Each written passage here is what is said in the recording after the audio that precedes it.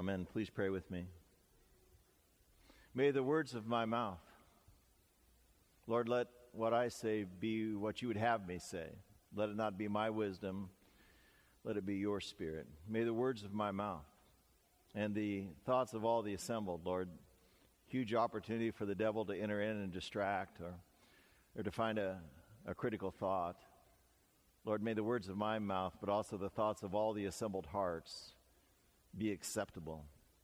Be what you would have, Lord, my words, their thoughts, during this time of sharing your word. Grant it for Christ's sake. Amen.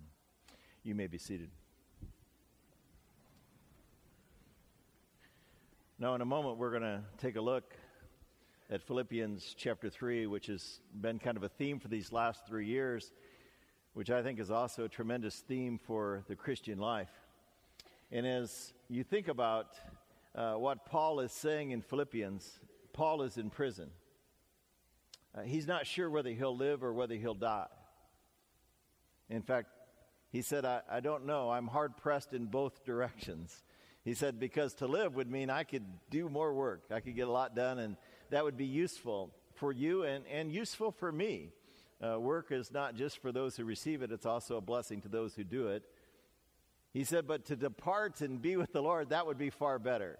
So what a great place to be. And that's where I hope that you would be today too. You know, to live means useful service, and that's good for what I can do. It's good for me. But if I die today, that's awesome too. That's far better to be with Christ. Steve Covey a few years ago wrote a book that has transformed the way business people think. It's called the Seven Habits of Highly Effective People. And in that, he said, begin with the end in mind. But Paul would say, no, end with the beginning in mind. He would say Covey forgot one of the most important principles of life, especially for Christian life. He would say it this way. He would say, forget what lies behind. I press on, I press in to what lies ahead. Now, this principle of Paul's is only important for those of you who have had a stellar past, or for those of you who have had a frustrating past, or for those of you who have had an indistinguished past. You know, other than that, you can shut me out right now. But I think you probably fall into one of those categories, because if you've had a stellar past, you may be tempted to live in the past and just recall, man, remember the day. Remember, what I was able to do. Remember how God blessed me, or remember how God blessed this church in the past. And you just want to live there. You just want to hold on to that. Or if you've been frustrated in the past and had suffered a huge setback, you would say, well, I was going pretty well until then. And you begin to use that as an excuse for why you do very little today, because that tripped you up and you've never caught your pace again. Or if you've been indistinguished in your past, you'd say, why would I expect anything to be different? Nothing's ever been different for me. So there's a temptation for you to live in your past, no matter what your condition. And that's why I think this principle of Paul's is so important. Paul says, forgetting what lies behind, I press on toward what lies ahead. The past is important for Paul, but he refuses to live in the past. Everyone has a past. America has a past. It's not all good, is it? In our past is slavery, Civil War, the Great Depression, Watergate, 9/11, civil injustice, assassinations. If we were to live in our past, we could use that as an excuse for not doing anything in our present, but we refuse to live in our past. I came across an article recently, which was written by a Canadian of all people, and he wrote an article about why I love America. He said, despite the fact that I'm Canadian born and I'll probably be buried in Canada, and I'm proud enough of that, yet America, there's nowhere like America. And in his article, he said some inappropriate things that I can't comment on the beauty of our women. He also said some things about travel. He said, when I travel, he said, everywhere I go, I see Canadians, I see Europeans, I see people from Asia. He goes, they travel there because they have nothing really exceptional to see in their own country. I don't see many Americans there because where can you not go in America and find something equivalently as beautiful or as impressive or as historic? And so he mentions that. But he also mentions, when you stop and think about it just objectively, even though I'm Canadian, America is really the world's only great superpower. And he said, even though you think you're on hard economic times, you Americans, he said, do you realize that you still are responsible for 25% of the GDP, the gross domestic products, of all things produced and all services received? 25% in America, even though you represent only 5% of the world's population. And he said, where else can you go where people have so many cars? It's incredible, and you take it all for granted. I remember when I was traveling in Russia on a mission trip a few years ago, we actually hired a guide to show us around St. Petersburg and some of the incredible museums there. And she was actually a professional engineer, and her husband was also a professional person, but we had to rent a taxi because they didn't personally own a car. And by the way, the taxi cab driver would take the steering wheel off of his car and lock it in the trunk so that no one would steal his car while he was showing us around. And she said, I understand that most Americans have a car. Do you have a car? I didn't want to tell her. I had a car, my wife had a car, and we had an extra car for my kids. She would have thought, what is wrong with you? You Americans are so rich. But that's just true about us, and we take it for granted. We're the number one importer of this world's goods. 15 of the top 20 universities are located in America. And then he points out, and Chipotle was created and developed in America. What reason have we of any other evidence? And then in concluding, he said this. He said, one of my favorite things about this country is that virtually every person here truly believes they live in the greatest country that ever existed in the history of mankind. You could ask the most ardent Tea Party member or the most outspoken Occupy Wall Street person. You don't get further apart than that. And they will talk for hours about what is wrong with America, but none of them would choose to live anywhere else. America has a past. We just refuse to live there. We're embracing the future, even with all of our struggles, and it's still a great place to live. St. John has a past. This congregation has a past. This congregation, I don't know if you know it or not, was established in 1851, 162 years ago, in a one-room log cabin church that was built by the members on Ranke Road. We still own that property over there, although it's just a grassy spot on the bend in Ranke Road as you head south. And the reason it's undeveloped is because it's a gravesite. We have some 80 former members who are buried on that land, so it can never be developed. 20 years after they were established in 1871, they were donated 1 acre of land on this site. And to their credit, after 3 years, they thought, well, this looks promising. It was a dirt road, but it looks promising. So they bought 24 more acres. Wow, what incredible insight. Today most churches are built on 5 or 6 acres. Back in 1871, 150 years ago, they said, we're going to need more than that because God is going to bless this place.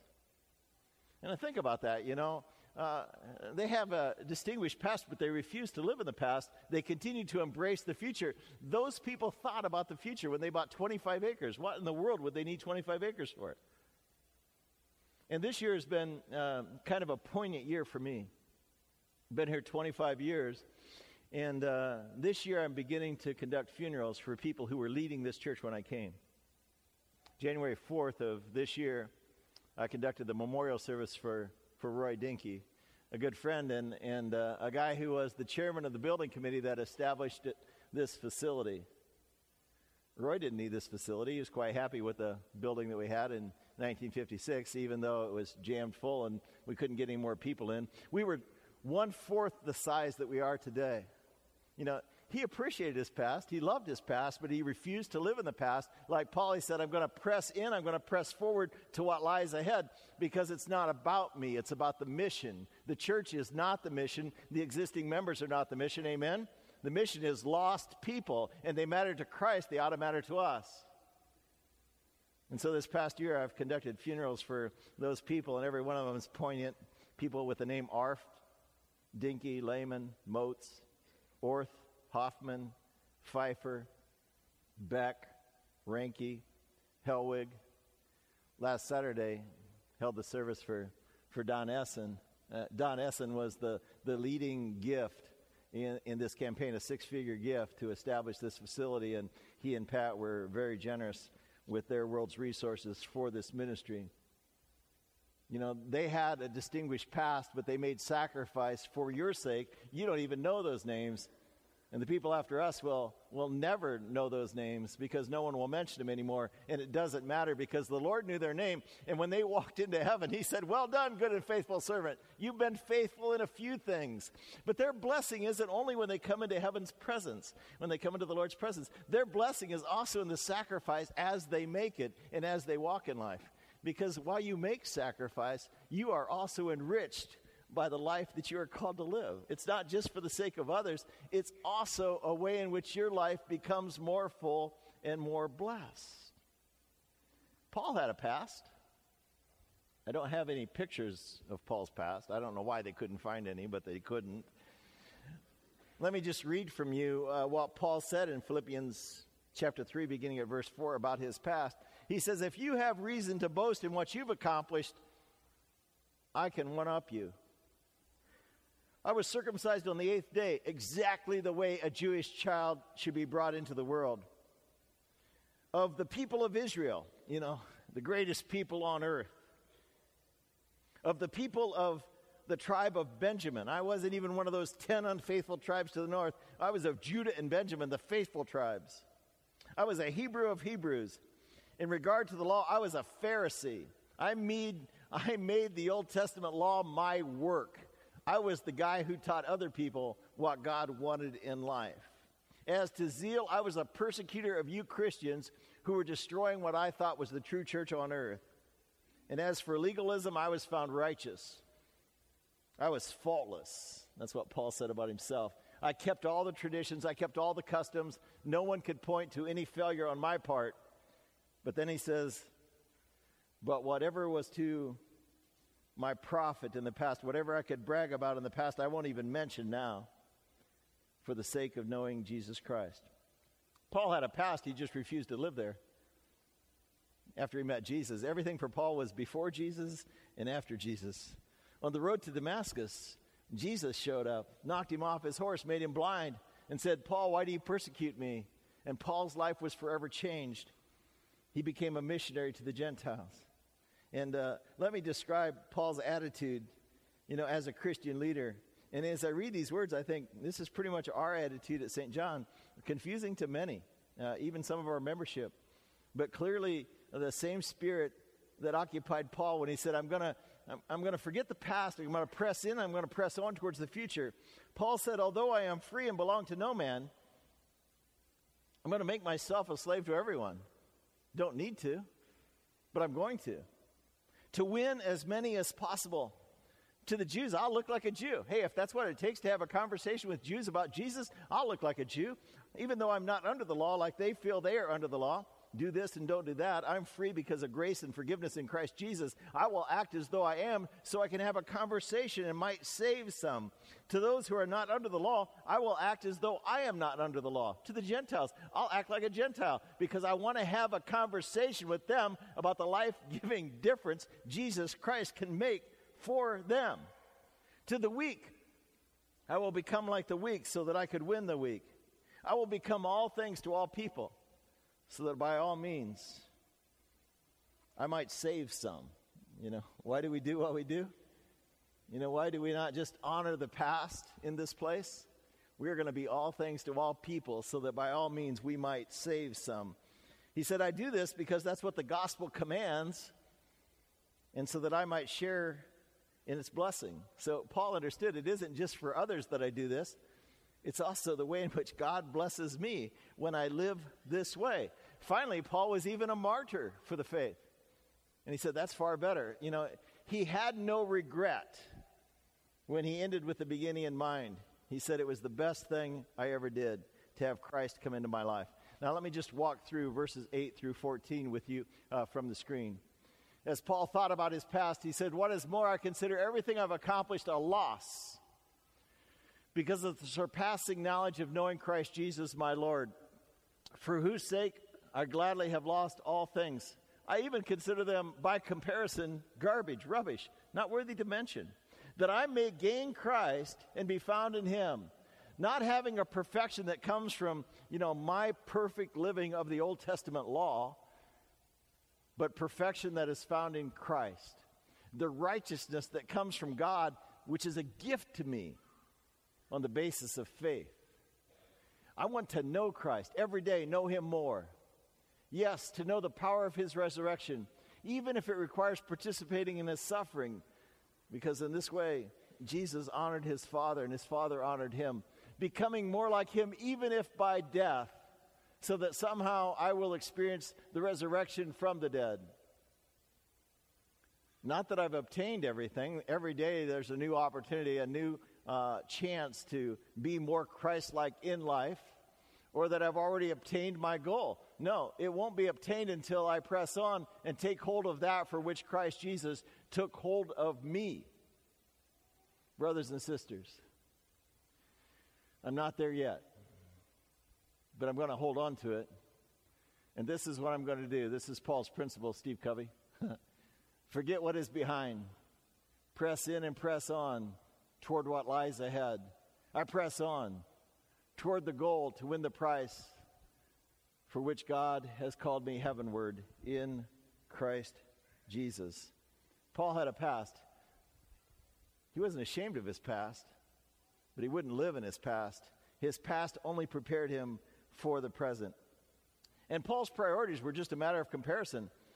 As I said, he was proud of how God had used his past to prepare him for the present. Paul could actually, and the Bible tells us that upon his conversion, that he could literally prove from the Old Testament that Jesus was the Christ. His past as a Pharisee served a good purpose, as he showed in the Bible all the prophecies and all the fulfillment that Jesus was who the Bible claims him to be. Paul was dedicated now to a life lived by grace, not a law, not a life that was lived by do-goodism. And I got to say, I wish I could say this better. I wish I could say this so that you could understand it. Because I think for most people, and that's why churches are not packed out, they believe that the Christian faith is an imposition on life. That somehow we are here to learn how to be better and to do better and be obedient. The Christian faith is about, being a good Christian, about being an obedient Christian. Paul said it's not that at all. He said, I'm going to give up that kind of attitude of trying to be obedient, trying to do everything right, because I now understand that God's rules and God's laws and God's expectations are not so that I can prove myself to him or somehow acquire his favor. I already have his favor. Jesus Christ has already died for me. You can't be more righteous, more perfect than the gift of forgiveness that comes by faith in Christ Jesus. No, I do these things because I have found in these things the key to a blessed life. We like to say it this way: it's not what God wants from you when we ask you to tithe, when we ask you to get engaged in life journey, when we ask you to embrace mission projects. It's not because what God wants from you, it's what God wants for you. Paul was blessed in doing these things, not just a blessing to others. And yet Paul was not done. Even though he was an apostle, he said, I'm not home yet. Every day was a new adventure. Every day was a new opportunity. Not that I have already attained it. Why did he do it? He said to lay hold of that for which Christ Jesus laid hold of me. To experience the richness of life that could only be known through faithfulness. Paul had a past. He just refused to live in the past. The past prepared him for the present and for the future that God had called him to. We all have a past. You have pictures like this? I'm old enough that some of mine are in black and white. We all have a past. We're all unique. God speaks to us in his word, but he also forms us through our life experiences. The Bible says we are like clay in the potter's hands, able to be fashioned by our failures, our successes, our struggles, to be who he would have us be, to accomplish what he would have us accomplish in our future. Our past serves God's purpose. Our past is important, regardless of what it is. Abraham had a past. Not all of it was good. Moses had a past. Not all of it was good. He was responsible for the death of an Egyptian. Paul was responsible for the death of Stephen, the first martyr of the church. David was responsible for the death of a man to cover up his own sin of adultery. They all had a past, and God used their past. They forgot what laid behind in order to press on toward what God had called them to do in the future. Our past compels us to our future. No matter how great it is, God has more things for you to do. No matter how bad it is, forget the past. God has new things for you to do. You are all important. We press on. And that's the important part. We forget what lies behind. We forget the accomplishments that we have made here, and we press on. This church intends to press on. We are going to be culturally relevant. We're going to speak to the issues of the day, not only in our messages, but also in our ministries. We conduct divorce care because divorce has affected a lot of lives, and we want you to move on. We don't want that to be a paralyzing factor in your life. We conduct grief share because some people are paralyzed by grief and the death of important people in their lives. We conduct Financial Peace University because in West County, people are decimated by poor financial management. We're going to continue to address issues of our day. We're going to be culturally relevant. We're going to conduct music that's relevant to our culture. Even though we may have a preference for what is in the past, and we're going to bring forward the best of our past, we're also going to press on and press forward to what speaks to our culture today. We're going to use technology. We're going to urge you to be on a life journey, to make sacrifice and to make commitment because it's good for you and it changes the world. We're going to be biblically sound, culturally relevant, biblically sound. We're not a social agency. We're not here just to do good things while we pass through life, because the most important thing we can do is help people understand Jesus Christ and the difference that he is. For Paul, it was before Christ and after Christ. Christ changed everything. It's confusing because we're a progressive ministry. Obviously, you don't go into many Lutheran churches and see technology like this. You don't see churches like this. But yet we're theologically conservative. Most progressive churches are liberal. And most liberal churches are progressive. We're progressive but biblically conservative because we won't compromise God's word. God's word is the power, amen? Why would we compromise that? It never goes out of fashion. It's never needs to be explained or updated, to make it culturally relevant. It's always culturally relevant. We're going to be culturally relevant, biblically sound, and we're going to be outwardly focused, unapologetically outwardly focused, because we have been saved to serve. We have been blessed to be a blessing, and we are more blessed when we live that way. So we ask, are you on board? Are you like Paul saying, I'm going to forget what lies behind. I'm going to press on for whatever days I have to what lies ahead and to the call of Christ Jesus on my life. Today, as you walk out of here, there's a party planned for you out in the parking lot. And there's food out there and there's drink. And I think Tim Ryman's going to be out there playing some tunes for you. And that's all fun. But there's also important things to be done. We're preparing health kits that our group that's going to Cambodia in January are going to take. If you want to assemble a few, please help do that. There's a launch photo booth. You can have some fun and you can say, I've been launched, hold up some signs. Anne-Marie's got some things for you to do. You can take a picture of your family or of you in the photo booth and walk away with a memento of today. You can also go to the booth that's called Smart Challenge, because we said, this is the last capital campaign that we're going to conduct. We're not going to go out there and say, make a 3-year commitment above and beyond your general tithe. We're just going to ask you to make one decision for God. We're going to ask you to be sacrificial about that. It's called SMART because we're going to give you a specific, measurable, attainable. It's going to be relevant to your ability based on your history. It's going to be able to be revised. It's not a 3-year commitment that you're going to fall ahead or fall behind on. And it's going to be a trial because God said, test me now in this.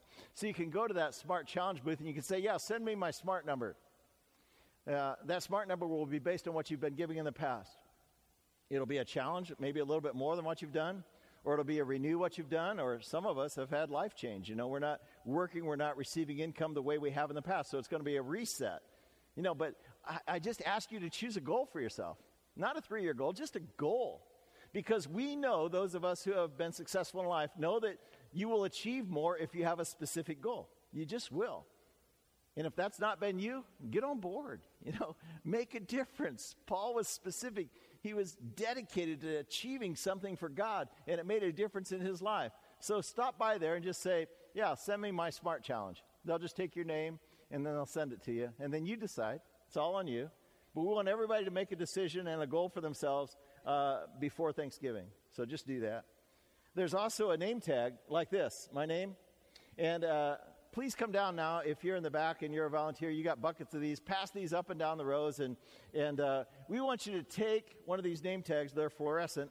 And they have a peel and stick into them. Just peel the tab off when you go out to a chain link fence that says, I'm on board. Now, we've launched the mission. If you're on board for the mission, just write your name on it. Loop it around one of the chain links that says, I'm on board. And leave your name there as an indication that you are making this commitment. So we're just asking you to participate in this way. You know, don't just be a nameless, faceless part of the future. You know, like Paul saying, here is what I'm saying. You know, whatever I count as gain in the past, you know, I consider rubbish today because I've got a purpose and I've got a mission. And it's the way in which God will bless me. So we're asking you to do that as you go out today and enjoy the fellowship, enjoy the beautiful weather that God has given us. Why? Because Paul said, one thing I do, the most important thing I do, the thing that Paul wants you to do is forget what lies behind. Your successes, your failures, forget them. Strain toward what lies ahead. Press in and press on toward the goal to win the prize for which God has called you heavenward in Christ Jesus. The prize of him saying, well done, good and faithful servant. You have rocked the world. Now enjoy what I have prepared for those who have lived a faithful life. Well, before we leave you with the blessing and turn you loose to go out and enjoy